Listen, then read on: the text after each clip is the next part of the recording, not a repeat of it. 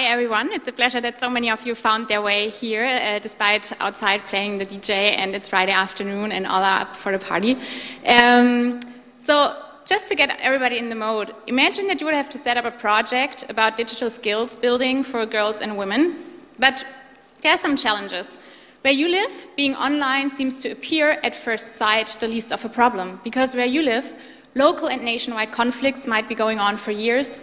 Where you live, you have no secured power. There are power outages all the time. Where you live, there are still many people who cannot even read. Girls and women being educated is probably still the exception than the rule. And where you live, being online is actually a luxury. So the question is, with all these challenges ahead, what can you do and how can you work to overcome that and still make projects like that work? And I hope that you are excited as me, that today we will have the pleasure to welcome 4 very inspiring guests from very different countries of the world with us, who will tell their stories as female entrepreneurs, how they manage to build up tremendously inspiring projects about digital skill building in fragile contexts. But before we start with that, let me quickly introduce you what's going to happen during the next hour. So first, we will have another input session from one of the hosts of the session, Dr. Katrin Bornemann, who works as the Digital Commissioner for the Federal Ministry of Economic Cooperation and Development. After that, we will hear the project pitches of our 3 inspiring projects that we have in a Pecha-Kucha format, which means that they have 20 slides with 20 seconds each, and they will have a very quick run through each of the projects. And then we will go into a panel discussion. So we will not do a Q&A after each and every talk, but what we will have prepared for you is that you find little note post-its on your seats or somewhere in your row, and also pens, I guess. And so whenever you come up with a question during one of the talks, just feel free to note it down. And my colleagues, Marina and Johanna, raise your hands quickly, they will go around and they will collect them, and then we will integrate them into the discussion so that we can hopefully answer most of the questions that you have. So who are the projects that we have here today? We are very happy that we have Eva Yayi and Yine Yenki from Time to Shine ICT from South Sudan. We have Dr. Nayla Fahed who will present Tabshura in a Box, which is a Lebanese project that develops alternative educational resources through technology. And we have Iffat Gill, founder of Code to Change, who will tell the story how she provides women access to internet and digital technologies in Pakistan. And so now we will jump start into the input session. I would kindly ask again Dr. Katrin Bornemann to our stage to welcome you and give some introductory words. Thank you very much, Laura. I was giving an introduction yesterday, and I was so nervous that they didn't give me a hand mic because I was shaking all the time. It got better day by day. I'd like to welcome you on behalf of the German Federal Ministry for Economic Cooperation and Development. I'm very happy that so many of you came to the session. And I'd like to give a special thanks to DJ Motta outside for providing the soundtrack to our session today. Thank you. Why are we actually doing this? When you were walking around the Republika, you saw the decoration they had, right? They had the bubbles hanging around.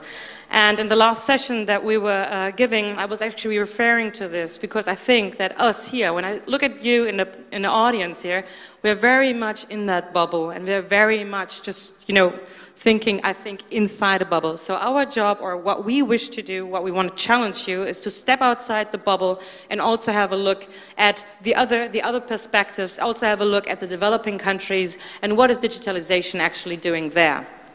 So this morning, me and my husband, we were here very close by in a hotel, and the fire alarm got off at 7 a.m. and we went out last night. So we were asleep, and the fire alarm took off. And you know what I did? The first thing that I did was I didn't, grab a jumper or grab my suitcase. The first thing I grabbed was my mobile phone. And so we were all, uniting outside the hotel, and everybody had their mobile phone. So this little thing is actually something that we're really depending on. And that reminded me so much. I was on a business trip the other day, and we went to Manila, and we had a workshop there. And there was a lady, and she said she was actually late, and she said she was apologizing. And I said, yeah, so what happened? And then she said, yeah, you know, I received a phone call from my auntie last night, and she is living in a place a bit far away, and she was calling me and telling me that her husband is actually beating her up, and that she's scared of her life, and that she had to go there to take her, to bring her to a secure place. And that really shows that us using the mobile phone, we're so busy on WhatsApp and Instagram, but mobile phones, digital devices can really save lives in other parts of the world, and also here, of course. And this is actually what the panel is about, to see how can we use tech to promote female issues, to promote females, to close the gender gap. And I think this is really it. I'd like to hand over to you, Laura. And yeah, good luck with the panel, and enjoy the discussion. Thank you very much, Katrin. So the next block is dedicated to our project presentations. And once again, also for the people who just entered the room, if you have questions, note them down on the post-its that you find on your seat or in the row. Maybe someone has them. And if you have them, also just raise your hand when my colleagues come around and collect them, and we will integrate them in our panel discussion after the talks. And now I think it's time for what we've all been waiting for, the project presentations from our guests. And we will start with Eva Yayi from Time to Shine ICT in South Sudan. Welcome.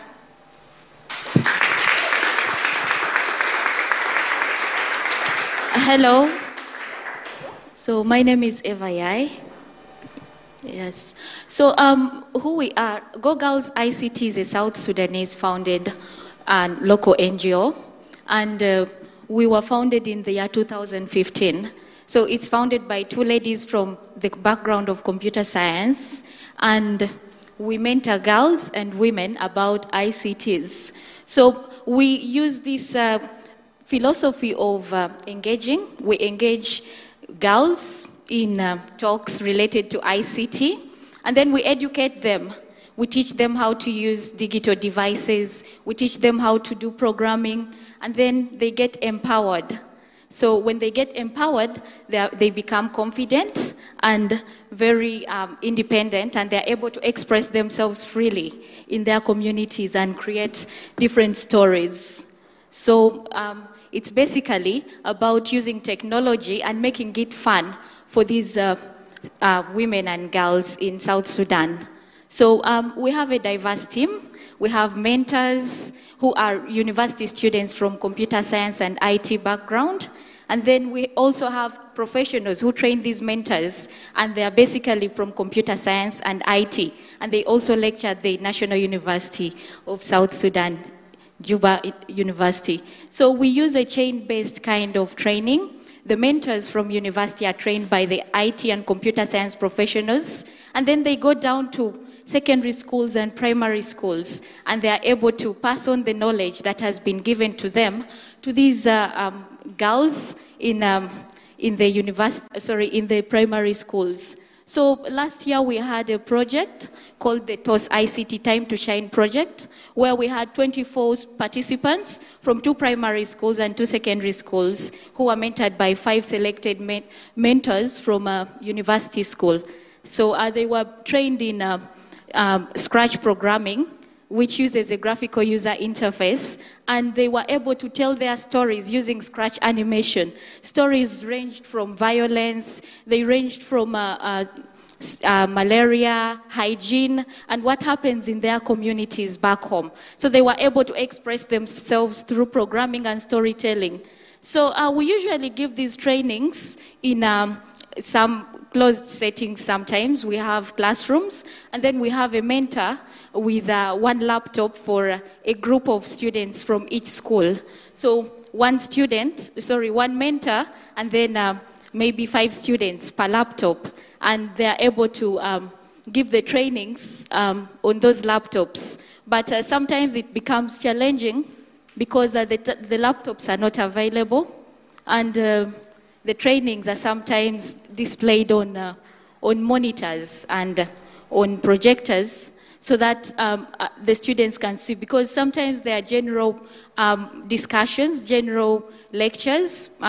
Sometimes the IT and computer science professionals come in and they do general mentoring with the other mentors and the students. So we display the presentations on the projectors, and then sometimes we have the personal laptops, like I said earlier in the previous slides. So these students are able to tell these stories, to create the stories, and they're able to visualize and see how to tackle the problems in their societies. But the challenges we face are, electricity is a big problem. We don't have a national grid, so most of the time we use solar, but sometimes it's very difficult. At one point we had to take our laptops to a public charging place and it got stolen, and we've never recovered it. So it was a very challenging issue, but we had to go on with the trainings. And other times we don't have space. The space that we book is also used by other students since it's at the university. So as you can see, they sit under trees and they have to share laptops, they have to stand, and it's a bit inconveniencing, but they are eager to learn. They come very early and they try to use alternatives, like the mentors use their smartphones and they're able to present, and they're able to try, and they load Scratch on their phones and they're able to program and write some of their stories on these smartphones and other alternatives. So in the end, these girls are empowered. They are able to express themselves freely, as you can see. They interact with each other. They are from different schools, primary schools, secondary schools, and they're able to share their experiences. They're able to talk about what happens back in their communities, what happens back in their homes. And they are also able to stay in school, because with this project we had competitions, and we were able to select the best projects, and we are paying their tuition for 1 year. So they are very excited, and as you can see, they are eager to be in school. And their head teachers and other teachers see a lot of changes in them. The students actually want to be in school. Initially, they didn't want to attend school. Most of them were thinking of marriage as an alternative, because that way their husbands can take care of them. But now they want to stay in school and they want to be like us. So most schools are actually now asking. They want to join. They want to be part of the project, although because of limited resources, it's a bit difficult to bring in a lot more schools, since what we were working on was more of a pilot project. But we are pushing on and trying our best. So they won't be disappointed. This year, next month, we are starting a new phase of the Time to Shine, and we've actually added more schools. We have up to 50 participants and 10 mentors. So we've expanded to 10 more schools, and thank you very much.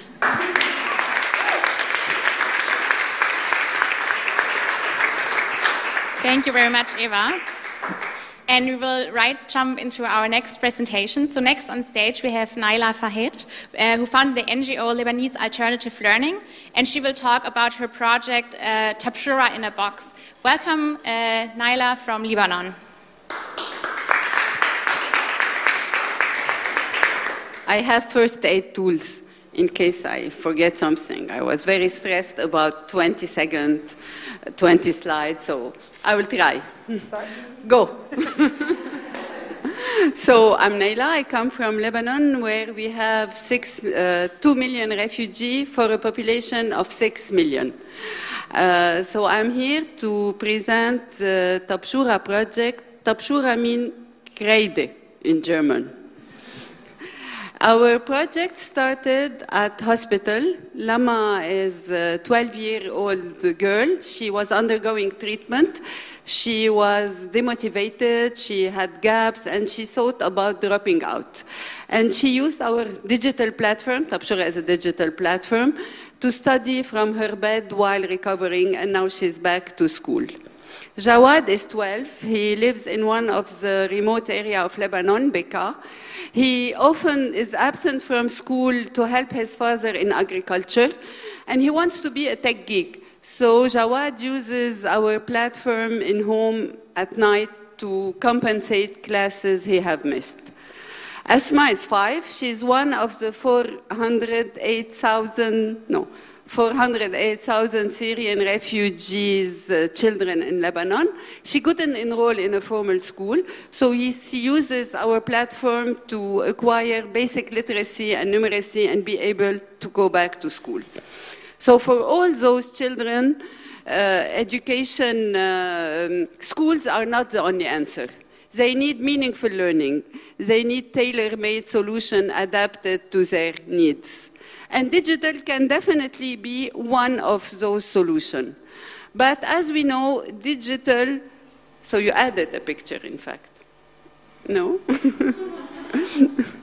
So as you know, digital can be taught in a very Victorian-style way. It's not enough to say digital. We have to change the mindset of the student, the teacher, and the community. This is why we often go to the field.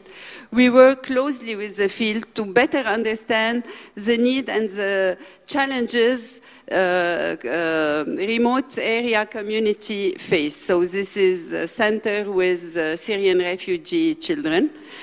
We digitize the school curriculum, the Lebanese school curriculum, but we strongly believe that extracurricular activities are as important as curricular activity. We think this, in introducing culture, this is where we stop extremism. And so we also develop extracurricular activities about arts and many things. How do we do that? We have a pedagogical team with the cat. He's part of our team. So we have a pedagogical team, and we use this technique, we say linking generation. So we have young developers, and we link them with subject matter experts. The young developers, they have the know-how on a topic, they have the creativity, and the pedagogical senior expert will help them on the pedagogical side. They will help them construct a unit. So as you can see, we had two challenges in pedagogical development. So the first one was adapting to the context. As you could have seen in my last slide, adapting to the context doesn't mean cliché. Adapting to the context doesn't mean a woman has to be veiled because you are in an Arab country, or she can answer questions, she don't only cook. And we also have to adapt to the mindset and introduce step by step our digital. This was our tech team. Our tech team have developed innovative, creative solution to answer no electricity, no internet. So it's called Tabshura in a box. It is based on a Raspberry Pi technology. It was a tiny server. I will do that. But now you can see how we do it. It's a workshop also. So live workshop, do the box. Undo and do the box.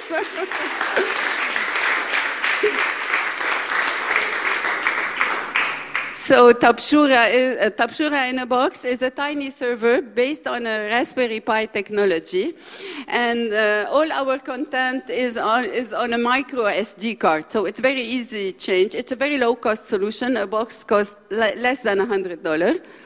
And it allows to hotspot 30 devices anywhere, no internet and no electricity because we add a power bank. We put all our digital library on this micro SD card, and when we upgrade it, we change the micro SD card. We do not change the whole system. Currently, we are leading a project with Malala. This is Malala in our offices with the Malala Fund. The project name is Girls Can Count. The idea is to go against the social prejudice that consider girls not able to do in digital and math as boys. And for this, we are using An opposite of what you can think, girls go to school in secondary level more than boys in refugee community. Boys, when they reach teenage, are taken out of school. Girls stays at school until they get married, so longer. And usually they are taught vocational. So they learn how to cook, how to sew, how arts and craft. And lately they introduce coding in lots of centers because it's a trend. And so our idea in Girls Can Count was to use these computer labs in the center and to introduce STEM skills for girls. Empowering girls with STEM skills will widen their opportunity. And this is my last slide, but I will conclude. I didn't finish. So it took us, until now, it took us 4 years to get Tabshura to this level. We had successes, we had failures, and we learned from our failure as from our successes. What do we still want to achieve? What do we to have a greater impact, to scale it up? We want to finalize the content. We want to develop more content. We want to create a system to learn sciences and math in a foreign language. This is how we learn in Lebanon. We learn sciences and math in French, as you might have heard, and in English. So we use a foreign language. We want to scale it to other countries also, because our model is replicable. How to do that? We strongly believe into collaboration. Tabshura is a personal initiative of like-minded pedagogical people. And to scale it up, we strongly believe in partnership with sponsor, with not only with funder, of course, but also with other organizations worldwide, other people having ideas, other solutions, volunteers, and thank you.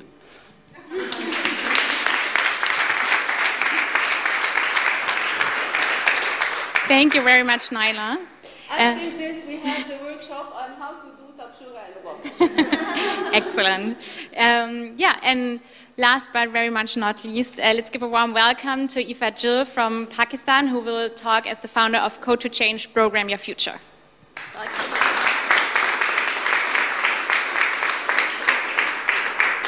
Hi, everyone. Good afternoon. Thank you all for coming and joining us for this session. Thank you to GIZ and BMZ for inviting me for this panel. I'm the founder of the Code to Change. We are working in 2 regions. We started a long time ago in 2011 in Pakistan, actually, finding ways to connect educated women of Pakistan and finding ways to connect them to the workforce. The challenge that we are addressing specifically was that there are women who are talented and they do want to work, so the social barriers and the cultural barriers, at that point we don't have to worry about them too much in case of these women. All they needed was connection to or access to the labor market, but because everything was being digitalized and they did not have anywhere to go to learn that digital skills to join the labor market. So that's the project that we started in. Okay, is this the second or first slide? Yeah, it's the second, the third. Third, okay. If we can go to the 2011 slide, and I promise we'll just run through them back. One more. Yeah. So as you can see, in 2011, this was when we first set up our Community Technology Center for Women in a small city called Laya, and the target audience was rural areas from around the city. Laya, it's in the smack middle of Pakistan. But despite the fact that it's right in the middle of Punjab province, it still had the same issues like some of our friends from other countries mentioned here, from African countries. There was a power problem, so for 18 hours straight we would have no power. There was transportation issues because these women had to travel a long time to come to that center.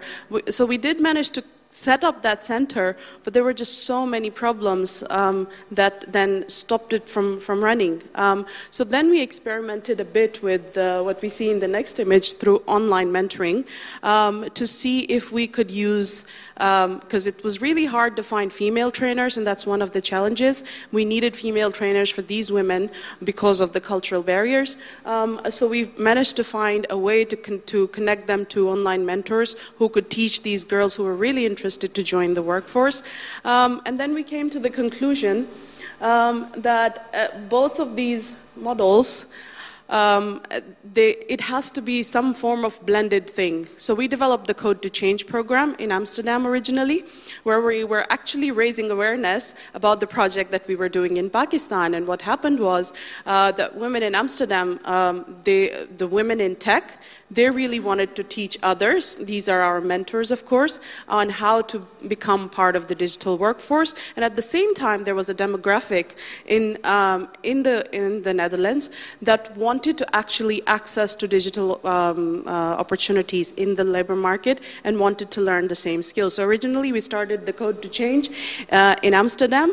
As soon as we started our application process, all of a sudden we got applications from all over the world, and we were really surprised to see how much the demand of this program is, because we're talking about women who are at a stage where they either for some reason dropped out of workforce for some time, or they are stuck in traditional roles and they want to upgrade their skills, because right now the job market demands that you have specific skills if you want to stay relevant to the job market.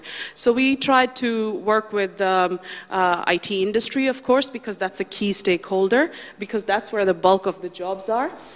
So what IT industry was really collaborative with us. So here you can see our mentor from our partner company mentoring, or this is a photo from our digital skills bootcamp, teaching one of the women who are trying to get back into the workforce. This is a very integral part of our digital skills bootcamp training, because if you're on the computer all the time, you need this. I mean, if I had more time, I would have asked you all to stand up and do this with me, really zen. So now we're taking this solution, this collaborative solution that we have of going through an actual digital skills bootcamp and a digital skills conference, which is followed by a 3-month online mentoring program where we connect women in a remote region in northern Pakistan and connect them with mentors from Europe, well, mostly with our IT Women in Tech network in Netherlands. And what we see in Pakistan as we've started to work there is more and more people, because the challenges are a bit different than the European context. A lot of the women in Pakistan are not necessarily allowed to go and do work outside of the house. But luckily now technology has allowed us, given us the opportunity that you can work from home if you know the way, to how to go about it. So what we see in Pakistan, in our work in Pakistan, women are really interested in working as freelancers, for example. There are many opportunities online, and most of all, they want to start their own businesses. So what they're doing, what we're hoping to do through our digital skills bootcamp is give them the right skills to build their own technological solutions so that they can start their own businesses. That's what the focus is in Pakistan. And this is something that came from the women themselves. We did not bring this solution to them. This is what came out of the conversations that we had with those women. They all want to, not all, majority of them want to start their own business. Majority of them want to be financially independent, and that is something where technology can play a big role, and programs like Code to Change, they can play a big role. So I don't know if my time is up. Okay, great. We are still trying to figure out the specifics. One of the challenges is that, like Nayla mentioned, and our other panelists also mentioned, there is this challenge that women are more comfortable in this specific region to go and learn at places, or we call them safe spaces, where they have, where their families would be comfortable sending them to. So it has to be, unfortunately, a female-only space with female instructors, and that's where they feel more comfortable learning. And this is also something we saw in our project in Amsterdam as well.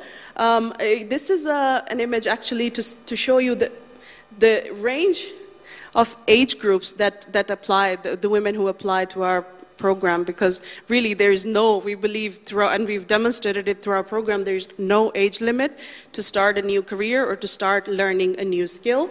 And these are an idea, just to give you an idea about where we kind of got the interest from to start. So this is the demand. And I think, yeah, there's a lot of work to be done in this field, you know. Can we move on to the next slide? And then what we also need to do, and I would like to conclude with this, the solution is that we empower the local leaders so that they own the solutions that they are building. They own this, and they need to be part of discussions like this, of course. This is the last image was a demonstration of how, because we go and speak to international audiences, this is one of our female leaders from Pakistan that we are working with, and she's actually invited to speak at the World Summit on Information Society in Geneva. This was 2 years ago. So this is also something that we think that is really important step, that we also not only empower these leaders, but we also highlight them and multiply the impact. I look forward to your questions during the panel discussion. Thank you all for listening. Thank you very much. Thank you very much, Iffat. So now we are slowly entering into the discussion. So I would first of all ask our three panelists up on stage, Iffat, Nayla, and now we also have Yine Yenki, who will represent Time to Shine ICT from South Sudan on stage. And yeah, whoever has a question, please hand them around in your post-its. Yeah, and I think in the meantime, we'll just start with our discussion. I think I speak for all of us in the room when I say the three of you, you are a great inspiration to all of us, and it's really great what you have achieved so far. Yeah, and so let's start a little bit talking about the term of digital skills in general, because I think this is a very broad term. So digital skill can mean being on the internet, being online in general, but it can also go up to coding yourself. So if you, based on your experience, what are the most important digital skills girls and women need to learn in order to better their situation? And we have another microphone here, so who wants to start? I think in our experience and during the course of our work, I think you should just go straight to the stakeholders that are really important in this case. We just went straight to the IT industry where the jobs are actually and started the discussion there. Okay, what are the relevant skills? And you have to keep in mind that every region is different, even every city is different. So there could be different demands in that cities. So you have to go actually and do that stakeholder analysis and skill assessment to see what are the most relevant skills in that region that people can make use of and learn in order to actually be relevant for their specific job market. So I think that's most important, I would say. You want to say something about it? In our project, we use only open sources to keep it low cost. So we mainly use Moodle platform, and now we have integrated plugins from a wonderful Norwegian team at Tromsø at the end of Norway. They are called H5P. It's an open source. Somebody do digital, I advise you to check them. And it's very, very user-friendly, so we really need basic computers, very basic computer skill to start, and we can give this basic computer skills. But as we discovered, while starting using digital, the women get very quickly, the girls get very quickly skilled in using digital, and they discover more and more functionalities. Thank you. From our experience or from our perspective, when I look at South Sudan, we have poor infrastructure, poor development. So when I look at digital skills, it it cuts from being online to offline. It cuts from being from networking to telecommunications to programming. So from our side and from our perspective, all the skills are necessary. Thank you. Okay, great. And I think all of you already talked a lot about the challenges that you overcome, and we are talking like one of the frames or terms in our title of the session is fragile context. And I think we are talking here about circumstances that many of us have never experienced and cannot even imagine. So maybe to condense that once more. So what should specifically be taken into consideration when implementing digital skills trainings for girls in these kind of fragile contexts that you experience in your countries?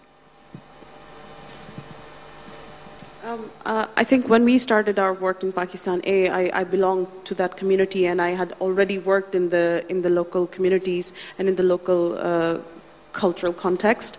And the first thing we did when we restarted the Code to Change project in Pakistan is that we went and spoke to all the women-led initiatives that were already going on. And I think this is also very important that you talk and include in the discussion that there are already wonderful initiatives going on the ground in many, many countries now, even including countries like Pakistan.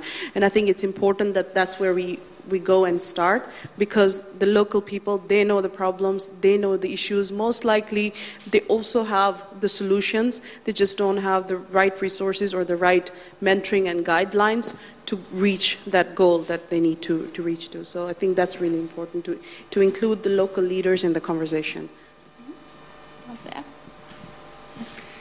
I would say it's mainly three kinds of resistance. The resistance of the community when we speak about girls, internet is the devil.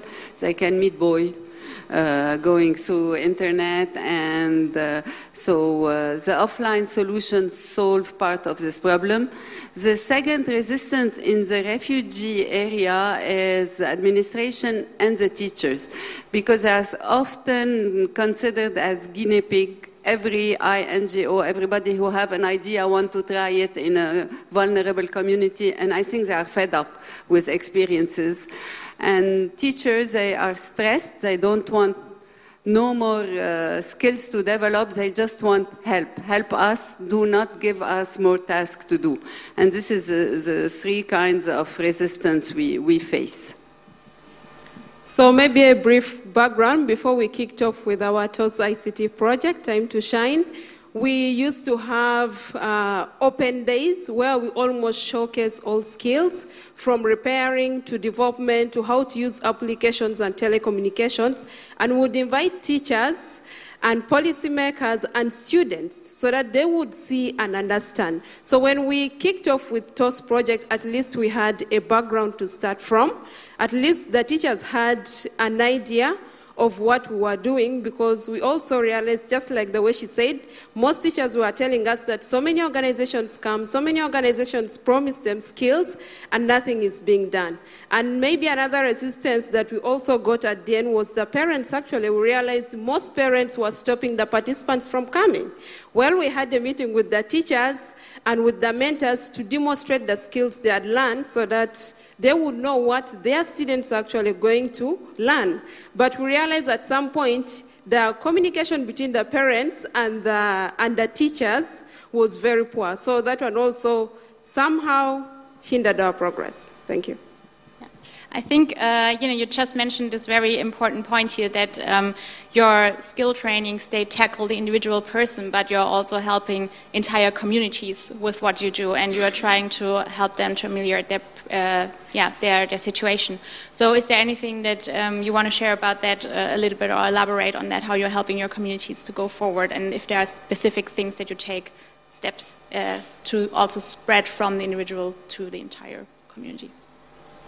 So maybe I can take on from there. So probably this year what we've resolved is the students who are the winners of the previous competition, what we will do is we want to invite their parents to come and testify to other parents, because initially in our communities, I think what parents expect is, as a girl, you wake up in the morning, you have to do all the chores from morning until the sun goes down. So the next day is the same thing. So even when you're going to school, you have to wake up still early, because that's required of you as a girl, preparing you for marriage. That's what they have in their mind.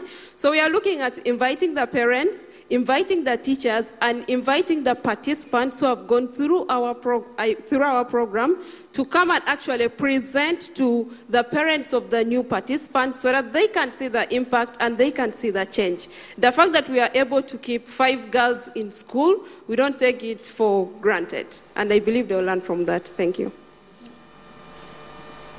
I said we link generation in making. We also link communities. In Lebanon, you have also lots of violence toward refugees. Refugees are too many. They take the jobs. We have an economical burden due to the refugees. So making young people go to the field, understand the situation of a refugee, really see what are the challenges he is facing, is like linking to community and lowering, hoping to lower violence. We have a lot of violence between Lebanese and Syrian in schools. I think that's a tricky one, but the goal of our project is basically to empower women economically, and that is through bridging that skills gap so they can access the existing opportunities in the tech world to become part of the digital economy. I've been personally working in women empowerment sector for almost over 15 years. And what I have come to conclusion as an activist, I think, is yes, there are other factors as well. There are social factors that we need to take care of. There are political factors and everything. But we decided to only focus on economic empowerment because what we noticed over the course of our work, once the woman is economically independent, a lot of the other issues, they kind of take care of themselves. I'm not saying there are not going to be challenges that they still need to take into account. Professional women in countries like Pakistan, for example, there are so many other layers in the societal fabric that they need to take care of. They need to be more productive also, not just at work, but also at home, taking care of the in-laws, taking care of the children. They cannot neglect those duties. So they have to build their own business or career on top of all that. So, but still, there are many, many examples where women are actually doing that and succeeding. I mean, we're hoping our next boot camp, digital skills boot camp, is in June in Pakistan. So we're hoping to feature many of those success stories and role models that we have in the society to empower these women who are now, reaching out to us to join the workforce. So, yeah, we're hopeful. Great. I think we have a first question from the audience. I think Yine already touched a little bit on it. So do parents and families support the women and girls to attend your projects? What are your experiences on that? Is that for me or for anybody? I think any of them. In our case, yes and no. Sometimes, yes, women are already motivated. So the women we are working with are women who've already been married, a lot of them, not all of them, of course.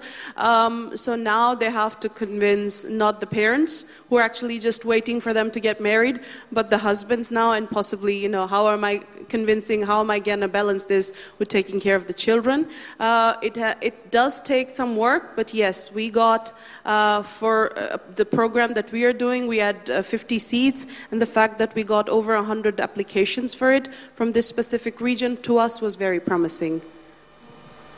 Okay. I would also say yes and no.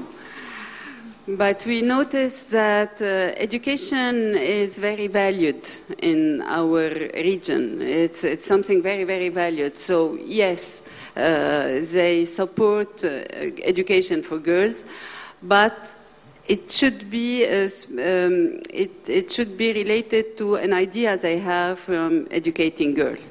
So education, yes, but in a traditional way. Do not introduce things we don't understand. In our case, it's also yes and no. But one real life example I can give is one of the students, one of the girls, we didn't know she was going through a personal problem. She was an orphan, which we didn't know. She was being taken care of by someone, and I think because of the conflict, the person left. And this girl has always been attending the program. So at some point, she just reached, when she looked at us, she broke down and she started crying. So we were like, oh, today Priscilla is so worried. What's happening? So through our interaction with her and asking her questions, we realized this girl was going through a lot. She was actually lacking her basic needs. And she said the reason why she came today was actually one of the neighbors. It was a neighbor who told her, you go, maybe the lady or the ladies in this program may help you. And we went further to the school to find out how she was. And the teachers told us much less the same experience. This girl struggles with so many things. Even school fees, she struggles. Sometimes she doesn't even attend class because she lacks always.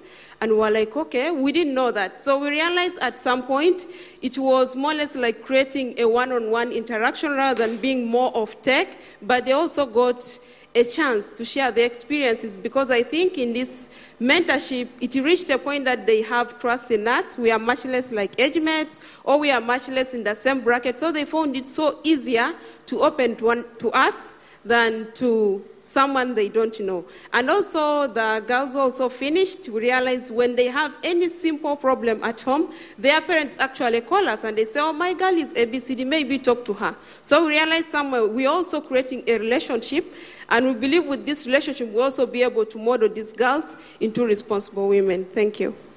Okay. So I think one of the things that we might here also sometimes forget is what can be very sensitive is the content, and I think we talked about it also in our talk previous to this session. So maybe Nayla, that's a session on, or a question for you, because you told me like content is a very sensitive thing, and so can you maybe elaborate a little bit on like whose content is being shared, how do you decide which content to produce, and what impact might have the right or wrong content have in your project? In our project, we produce our own content from scratch. There are two difficulties in the context. Lots of projects import ready-made content. The problem is of importing content is first, it's not contextualized. And so there are resistance to use it because they do not relate to neither the story, nor the names, nor the nature. And the second resistance, as I was telling you, teachers do not want more work. So what we do is that we take the Lebanese curriculum, we take the books, we take the same title of the chapter, the same title of the section, and then we do our own content. But like this, the teacher only have 2 clicks to do. This is the chapter, this is the section, I will find related content. If they have to do 1 more click, they won't. So it's very important not to give them more work and not to expect, and this is very important to me, not to expect that teacher will become content creator. They are not supposed to. This is not what they studied, this is not their job. A lot of projects rely on teacher creating their own content using digital boards or, well, this will not happen. Okay. Do you want something? Yeah, if you want. I think like Nayla, we also build our own curriculum for the Digital Skills Bootcamp, but at the same time, I have to say, there is a sea of content, learning content available online. Some of it is really good quality. The challenges the women that we are working with were facing, and which became the basis of launching the Code to Change, was because of the question, where do I start? So they kind of have an idea, okay, I am a writer, I want to become a content writer, for example, or I'm interested in analytics, I want to move towards becoming a data scientist. But then they don't know, because they've never done it before, they're just coming back into the world of, okay, now what do I do? So we help them answer the question, where do I start? So we help them navigate through that, and then of course, we engage mentors who are actually specialized in that region, and they come and guide the participants during the boot camp. What is the best way to move in that direction if you want to have a career in that? Okay. Yeah, and so I think another issue that you already mentioned in your talks is the matter of safety and security. And what we already heard of you, how you create the safe spaces for the women for your trainings in the offline world, but and for instance also by having female instructors, etc. But security does also reach into the online world, right? And so the question would be, in how far do you already integrate like aspects of digital safety, for instance in terms of privacy rights, protection of your own information, etc. in your programs?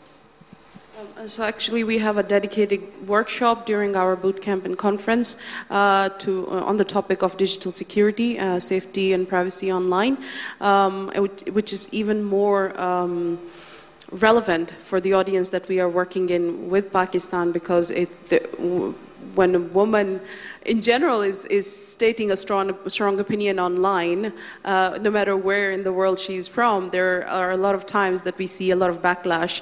And it's even more dangerous in these contexts, in a place like the region that we are working in northern Pakistan, because it can actually have real implications which are harmful. The person's life, for example, can be at risk. So this is something that we are taking into account within our trainings as well, and we're involving the right trainers to address that as well. Yine, you told that you are also often have first users in your program, so people who have not been online yet before ever. So how do you deal with that? How do you prepare them for the online world?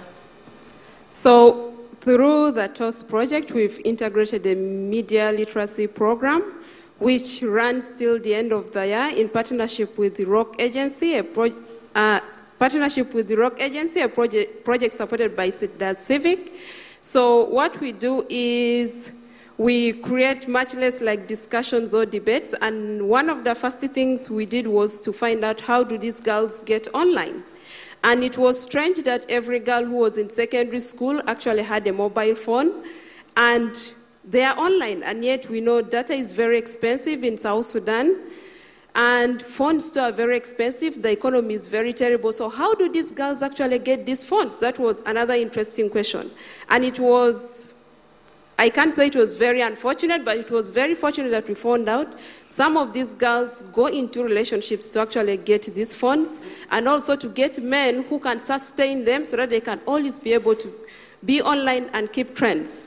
And also with cases of incitement of violence in South Sudan, which is very well known using social media, and the fact that these girls are online, we realize also some questions which we're asking ourselves is, what kind of information now do these girls consume online? Because when you go online, there is a lot of hate information, there is a lot of insults, sometimes abuses. Well, there is sometimes good information, but how do they filter out the good and the bad? So in our project, we make sure, or we are teaching them how to identify what they can consume and leave out what they cannot. And also, I think it will also expand to how we can empower them to be economically depend on themselves rather than to opt for men to sustain them. Because we've seen cases of early marriage, school dropout, which is very high in our communities. Thank you. Thank you. Yeah, I think we have another question from the audience. Have you faced the challenge of child or young marriage, and how do you use technology to create awareness for that? Does any one of you answer that? So maybe through our project, child marriage is very common. You can start when your parents, for example, fail to sustain you. The next thing is, if a man or a suitor picks interest, cows are treasured in our traditions. So if they pick interest in you, the next thing a parent will let you know what? You just get married to so-and-so's son, we get the cows, and we'll take care of you. And it's very common. But through our project, when a girl participates through the mentorship till the end, we pay for them in school, and we also buy for them the scholastic materials. So basically, they learn the technology skill, or they learn the skill, and at the same time, after learning the skill, we also keep them in school. And we've seen a positive response from the parents. Actually, when the term ends, they are the ones who call us and say, so my daughter performed like this, my daughter excelled. So at some point, it's like we are taking the burden off them, and they're feeling a bit relaxed. So the pushing, I think I stop there. Okay, I think it's also time to open the room for the last couple minutes once again. So are there any more questions to our panelists that you would like to raise? In the back there's a question, so maybe you can just take my mic.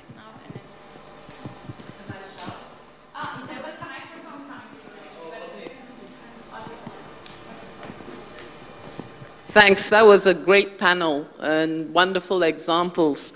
I was a bit worried though, because you were talking about taking content which already exists online. What kind of licensing is that content? Is it part of OER? Is it open education resources?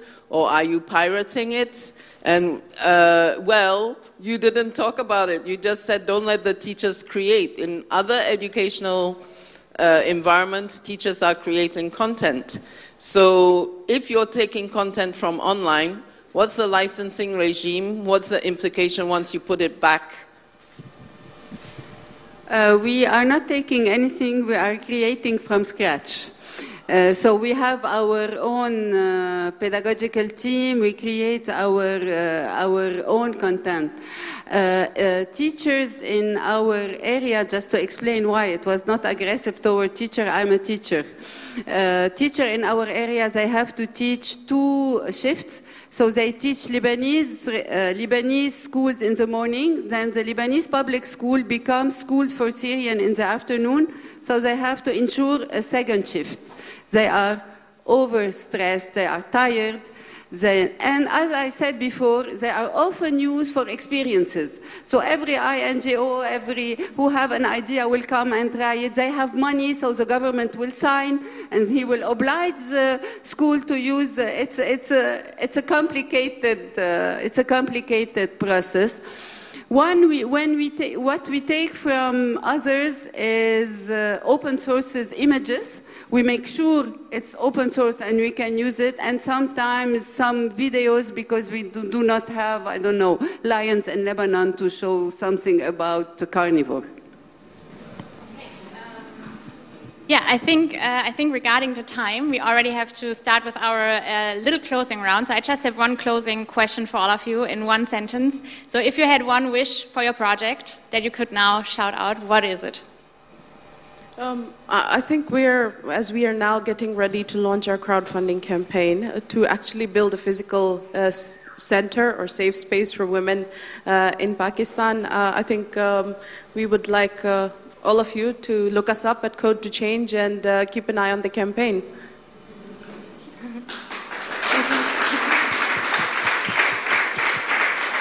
Nayla. Continue developing content until we do it all. Excellent.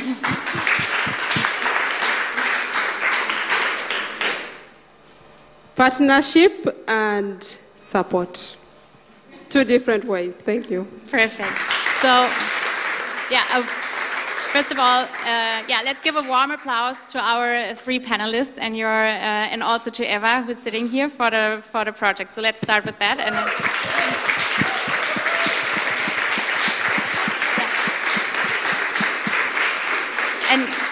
And now I hand over to Katrin once again, who wants to wrap up and give some closing words. But before you leave, we will take a selfie with all of us, so please stay in the room after that. Okay, you. Thanks, Laura. And thank you very much, Iffat, Nayla, and Gina, and also Eva here in the front for breaking the bubble and widening our horizon while looking at Pakistan, Lebanon, South Sudan. I think this is really something that we need here. Well, being online means more than just sharing and liking and tagging. In many of our partner countries, it is actually about finding like-minded people for political issues. It is about having access to educational resources or how we can sell our homemade artwork via an online platform. Still, I want to remind you all, there are still 250 million fewer women online than men. Especially in low-income countries, women remain overwhelmingly offline. In low-income countries, and this is a figure I was very surprised to hear myself, it's 94% of the female population is offline. And only 41% have an access to a mobile phone. So I also want to stress what Nayla said, and I found it an extremely important point. She said, we are fed up of being guinea pigs in fragile context. Give the power to the local people to actually develop local solutions. So thanks for pointing out that. And let me just really quickly refer to one thing we haven't talked about. It's the eSkills for Girls initiative. The hashtag is there. That is an initiative that my friends and colleagues, Johanna here, Birgit, Roland, Norman, set up. And it was that we wanted to urge the heads of states, of the governments of the G20 countries, to actually to agree to take action to close the gender digital divide. So if you have time, look it up. What Gina said is also extremely important. She was pointing out at the first users. And in Eva's presentation, she had the candle there. That's the lack of electricity. We have to also focus on these kind of things. And so it's the basic obstacles. Lack of electricity, lack of affordable internet connection, lack of access to formal education and learning materials, for instance. In South Sudan, there are only 22.1% mobile cellulars, the subscriptions per 100 inhabitants. So let me end by saying that we need to empower local female leaders, and let me thank you from my heart for being role models to all of us. And I think we need to have more women like you and shine the spotlight on initiatives that you promote. And we want to portray women like you to even have like a bigger outreach here. So please feel free to recommend to us to come to our stand at BMZ stand out there and recommend to us role model women that we should portray to have a bigger outreach here. Thank you so much for being with us. Big applause. Thank you.